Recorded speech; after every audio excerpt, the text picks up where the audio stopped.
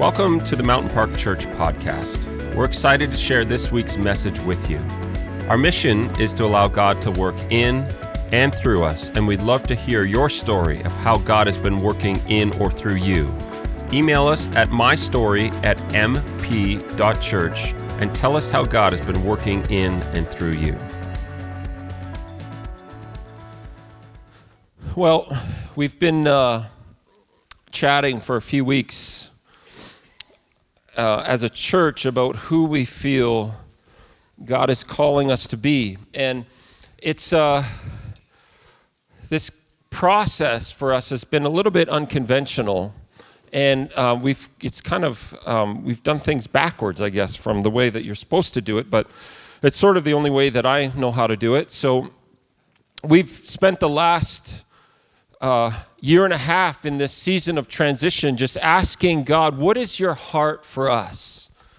As a church, as a community, as a body of believers, what is the fingerprint, the DNA of what you're doing in us? And so often we've wanted to just sort of whiteboard some cool and creative ideas, but I just have felt like God saying, you need to seek me on this. You need to wrestle for this. You need to actually work for it and fight for it.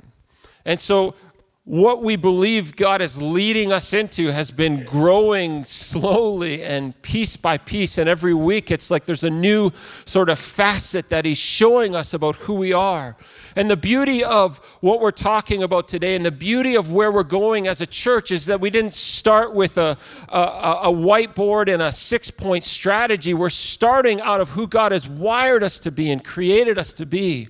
We're actually just leading out of what he's already done in us, not something that we're trying to put on. And you remember in the Old Testament when David was when he was volunteering to combat Goliath, the great warrior Philistine, he approached the king and he said to King Saul, he said, I want to fight Goliath. And Saul looked at him and said, you're not a warrior. You're too small. You're insignificant. You're just a shepherd boy. And David insisted. And then Saul said, well, if you're going to fight him, then wear my armor, because at least that might give you a bit of a leg up from what you would normally have. And David put this armor on, and he realized after a few minutes that he couldn't move in it. It was uncomfortable, and it wasn't designed for him. It wasn't manufactured for him. It wasn't fit for him. It wasn't fit to his shape and his size. It wasn't fit to the way that God had implanted in him to do warfare.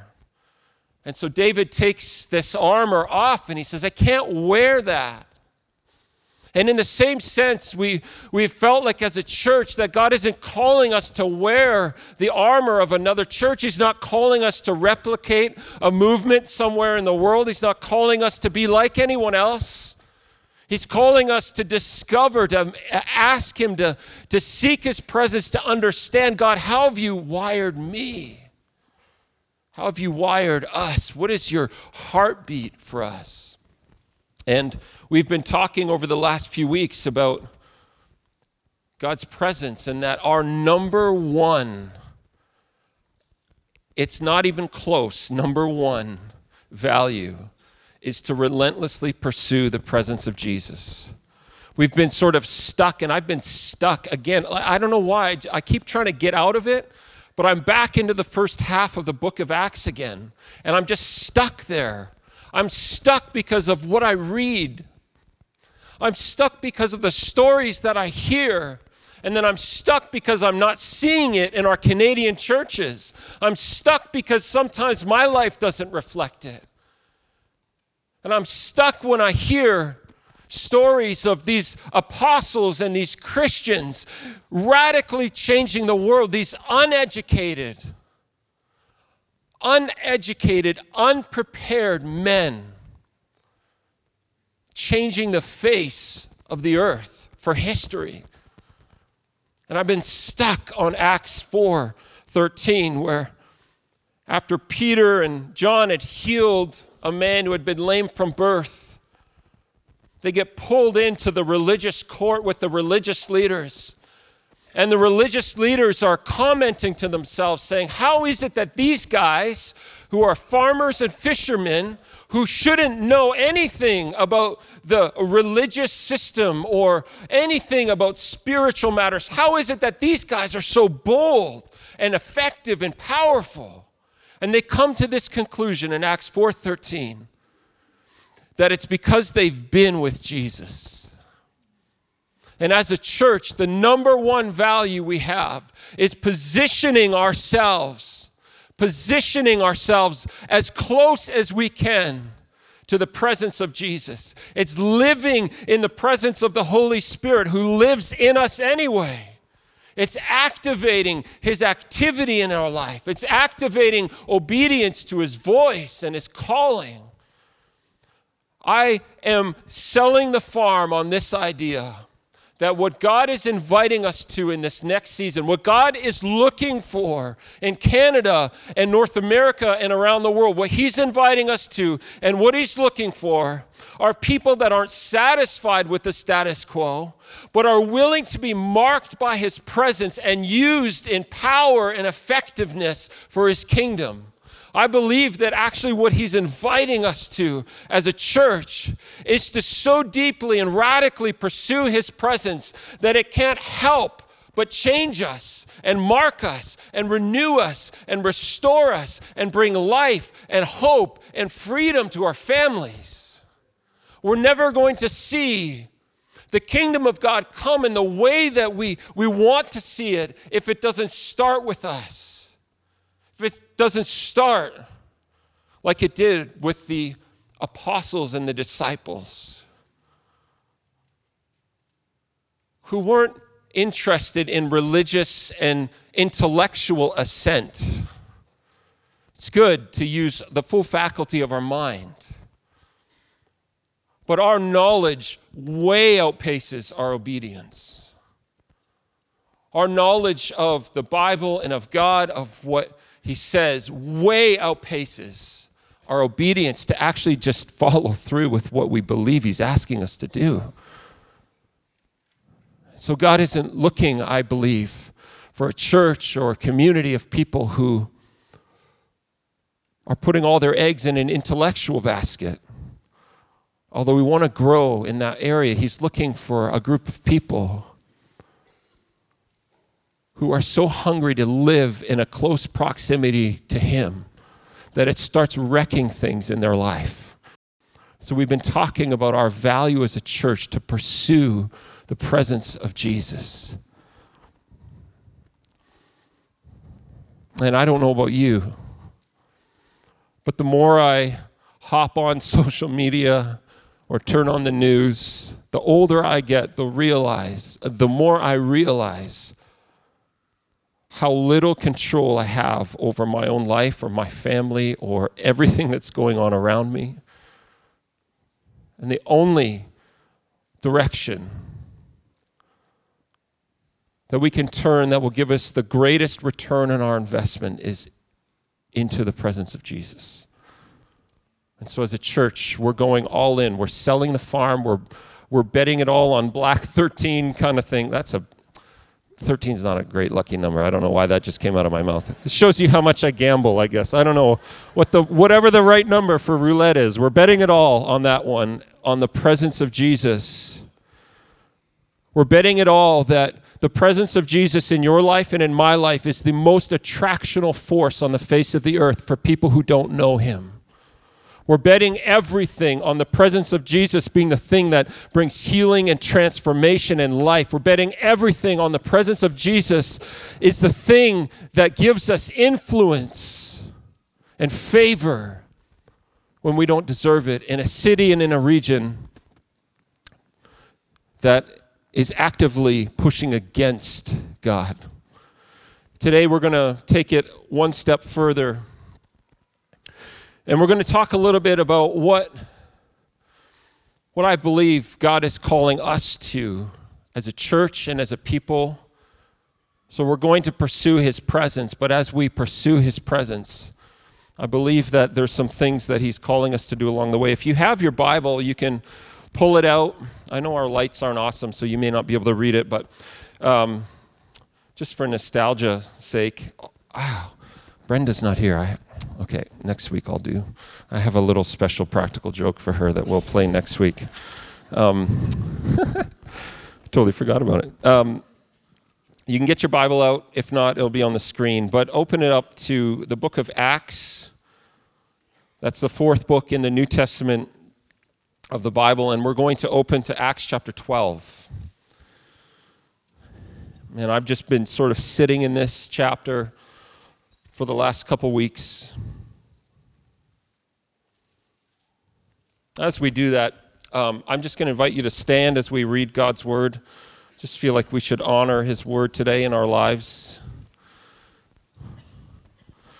Plus, we'll just get the blood flowing a little bit. Acts 12, verse 1. About that time, Herod the king laid violent hands on some who belonged to the church. He killed James, the brother of John, with the sword. And when he saw that pleased the Jews, he proceeded to arrest Peter also. This was during the days of unleavened bread, and when he had seized him, he put him in prison, delivering him over to 4 squads of soldiers to guard him. That's 16 soldiers. Intending after the Passover to bring him out to the people. So Peter was kept in prison, but earnest prayer for him was made to God by the church. I'm going to stop there. Jesus, we just ask that you would speak to us clearly today. Holy Spirit, we invite you to illuminate the word of God in our lives. Pray that everything that comes out of my mouth would be seasoned by you. In Jesus' name, amen. You can have a seat. I got stuck on the first 2 words of this, about that time. Have you ever had this experience in your life where in your head you've been walking through stuff in your life, and in your head you're kind of going, meanwhile, sort of like in brackets, while all this other stuff is going in my life, in brackets, this thing is going on. In brackets in my life, I'm experiencing this or I'm experiencing that. Meanwhile, while this stuff is going on over here, all this other part of my life is falling apart. Meanwhile, while I feel like my job is going well, my family's falling apart. And meanwhile, in my life, when everything seems to be coming together spiritually, my relationships are falling apart. And meanwhile, in my life, when I feel like I'm just hitting, my stride and I'm being effective, meanwhile, everything else is falling apart around me. And Luke brings us to this chapter, and this is a meanwhile chapter. I've called this message "In the Meantime," because Luke is bringing us to one of those in the meantime. And so often in our life, with everything going on in the different spheres of life and influence we have, so often we have those in the meantime moments. Like, in the meantime, like, really, God, this is going to happen? In the meantime, I thought that things were going this way. I thought they were going up and to the right. In the meantime, everything starts falling apart. And Luke is bringing us to one of those in the meantime moments. In the meantime, what Luke is bracketing here is what's going on globally in the church. You see, Jesus has resurrected. He's empowered his disciples. And Jerusalem is buzzing. Jerusalem is buzzing with the activity of God all over the place. Jerusalem's buzzing so much that the religious leaders are getting kind of annoyed that their system of faith and religion is getting outpaced by these people who are encountering Jesus in radical ways. Their rules and doctrine and systems of structure are being relegated useless by the healings that God is doing all around them. They're finding themselves in this antiquated spot where they're no longer relevant. And out of that position of irrelevancy, we have this in the meantime moment. And they begin to heavily persecute the church. They begin to push back on what God is doing. And Peter has this this amazing encounter with God during this time.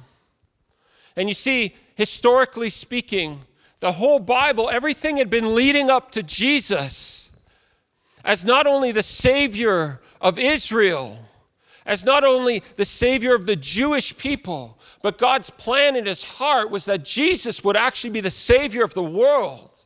But up until this point, the Jewish people believed that they were the chosen people that would receive God's grace and favor, and that everybody else was on the outside looking in. Until one day, God gives Peter this radical vision and sends him to the house of this Gentile named Cornelius.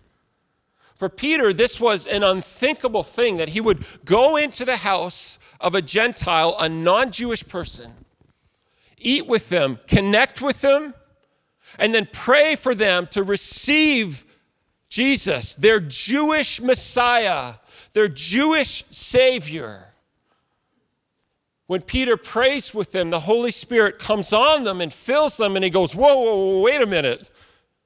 How is it that God is doing the same thing in them that he's doing in us? We thought that this Jesus was the Messiah just for the Jewish nation. And so we see this concentric circle of spiritual influence and authority blow by and break through the nation of Israel to the rest of the world. Peter comes back from this meeting, and the Jewish Christians are furious with him.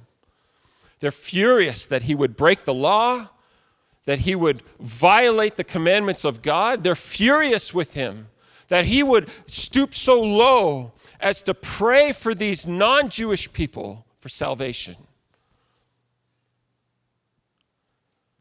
Peter manages to convince them that it's actually God's plan in his heart.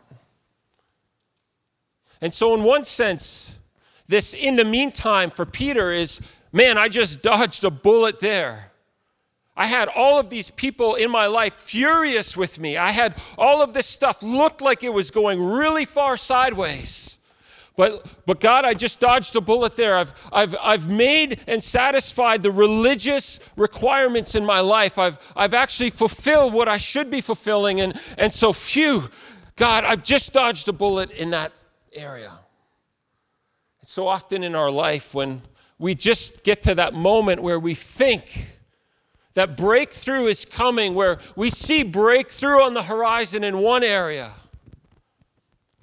God brings challenge and struggle in another area. And so Peter is in this moment where he's feeling like, man, I just dodged that bullet. Thank the Lord. We're all good. Things are looking up and to the left. And then in comes Luke with, in the meantime. About that time when Peter thought everything was going the right direction. About that time when he started giving his tithe and his finances were looking good. About that time when his family was feeling solid, when he was feeling solid in his work, when he was feeling solid in his calling. About that time when he was experiencing a sense of hope and security in his life. About that time, things started to unravel from the other side. And we see in this whole chapter 12, this confrontation, this, in the meantime, confrontation between what God is doing on the earth and this political system that's pushing back on it.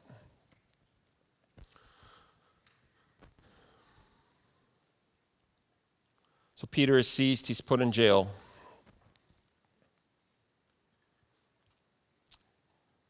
And it says that earnest prayer for him was made to God by the church. I want to submit to you that I believe God is calling us to be and equip others to be a house of prayer. But not a house of prayer like the kind we learned in Sunday school. Not a house of prayer like let's just pray at our meal and ask God to bless us. Not a house of prayer like, God, when things are good, I'm going to glorify you. When things aren't, I've got my list out. Not a house of prayer that says that we approach God with all of our struggles and complaints before we approach him with honor and praise and glory. Not a house of prayer that is shifted by the movement around us in culture and in society. But I believe God is calling us to equip ourselves and to equip others to be the kind of house of prayer that shakes the foundations of political systems, that shakes the foundations of the enemy's assignment against this world. He's calling us to be that kind of house of prayer. The word that Luke used for earnest there is the same word that was used to describe Jesus' prayer in the Garden of Gethsemane. When he was in the final hours before going to the cross, before experiencing immense torture and suffering. The Bible says that Jesus was earnestly praying, that he was literally extending himself beyond his own capacity to connect with God. That word has actually got a medical connotation to it. It's actually literally to take a muscle and stretch it beyond its capacity. It's to take that muscle and stretch it just to the point of tearing. And the Bible says that the church, that the people who surrounded Peter when he was thrown in jail, took up this call and this challenge to earnestly pray on his behalf. To pray with fervency and power. That word for the church, ecclesia, we kind of have a distorted perspective of that. It doesn't just mean a church like we would experience it today. That word actually carried with it a governmental connotation that when the Bible says that the church prayed for him, when Jesus said, your name is Peter, and on this rock I will build the church, what Jesus was saying and what these people were doing was not just gathering together to hear themselves pray. That word has the connotation of authority from a judicial standpoint. God says that us, the body of Christ, the church, he's called us to pray in a way that we're pushing the bounds of our authority spiritually. To pray in a way that we break through these barriers spiritually. When Jesus thought of the church, when Luke thought of the church when he was writing this, it wasn't just a happy, clappy Sunday morning kind of group of people. It was people who understood that in the spiritual realm, they'd been given authority and permission by God through what Jesus had done to actually change the spiritual structure of their communities and their city and their region. So when the church prayed together, it wasn't, oh Lord, just help Peter, just help him to be okay. He's in jail and, he's not comfortable and there's no toilets in there and, like those kinds of prayers that we have. It wasn't that. It was, God, we're appealing to you because you've given us the right and the authority, and whatever is going on in the supernatural realm around me, whatever is taking place, we're asking by your authority and your power that you would break through, that you would change the course of events, that actually what happens spiritually, that it would manifest itself in the decision making of the rulers and leaders around us. That's the kind of prayer that they were praying, and that's the kind of prayer that I believe God is calling this church to. I'm going to invite the worship team to come back. But I want to point out a couple things as they do. One, the spiritual world and the kingdom of God and the kingdom of the devil operate on a very strict basis of hierarchy and authority. And what God is inviting us to as a church and as a community and as a people is to begin to step into that place of living and praying and acting in authority in our own life. You see, there was a progression in Peter's life. As he walked with Jesus, experienced many things. During the crucifixion of Jesus, Peter denies him. After that, Jesus is raised from the dead, and he comes back and he reinstates Peter's authority spiritually. Peter's authority, the authority of this church that was praying for him and with him, started with their own walk with God. We're never going to affect change in our families. We're never going to affect change in our communities. We're never going to affect change in our nation or in our world until we begin to take that mantle of earnest prayer and begin to walk in the authority that God has called us to and led us to. It starts with you and I. When nobody's watching, pursuing and seeking the presence of Jesus. It starts with you and I when nobody's watching, investing in prayer for our family, for our children, for our brothers, our sisters, our friends. It starts with you and I pressing into that place of authority in our own life to say, I'm done with sin. I'm done with this stuff that is continually pulling me off track and away from what God wants for me. It starts with us standing up in the authority that God has given us for our own lives to walk in victory and in strength. And as we begin to walk in authority in our own life, God will begin to open up doors for us to step into authority in our schools and in our workplaces. He'll begin to open up doors for us to step in authority in our community and in our city. But what he's calling us to is to start with every one of us, to start to walk in the kingdom authority that he's called you to, that he's provided for you and I. So as a church, we're going to invest big time in walking with you and teaching you to walk in authority in your own life. I know what it's like. I know what it's like from personal experience to walk in brokenness and in defeat and cyclical struggles with sin and temptation and all of that. I know what it's like, and I know what it's like to walk in victory and authority, and there's nothing like it. When you walk in authority in your personal life, God says, all right, I can trust you with that. Let me add the next ring around you, and I'm going to give you a mantle to pray in authority over your family and your friends. And then when we're faithful with that, he says, okay, I'm going to give you a mantle and a right to pray over your workplace in this Niagara region. And then when we're faithful with that, he's going to say, okay, I'm giving you a mantle to pray over your nation. But it doesn't start out there. It starts in here. And this church prayed. They got on their knees. This chapter is about the collision of intercession and prayer and pressing into God's heart. The collision of that with everything that the kingdom of darkness and the world could throw at those disciples. I want to stop on one obscure verse that I've just been thinking about. It says, now when Herod was about to bring him out on that very night, Peter was sleeping between two soldiers.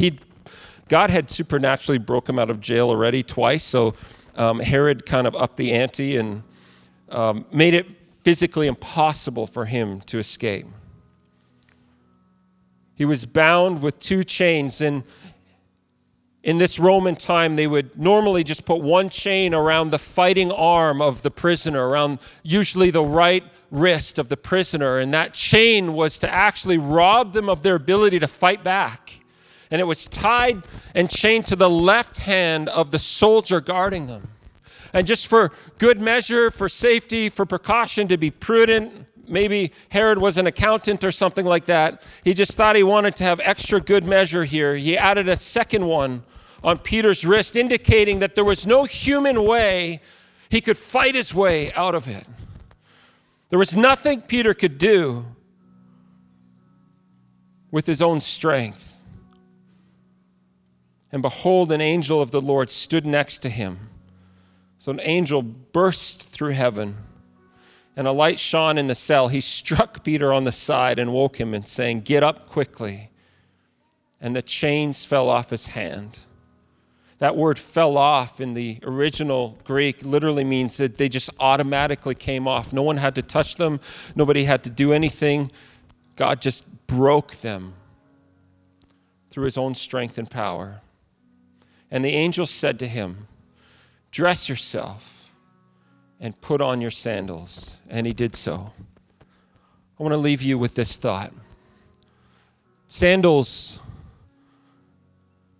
in this time, the time that Luke was writing this in this early Roman civilization, footwear was actually very significant.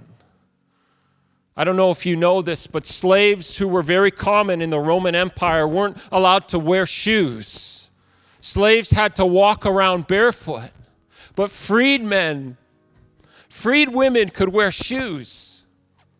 And it's almost like this angel was showing up there as Peter's bound in prison, in chains, no hope for him, nothing he can do with his own strength. This angel shows up, breaks the chains, and says, "Put on your shoes.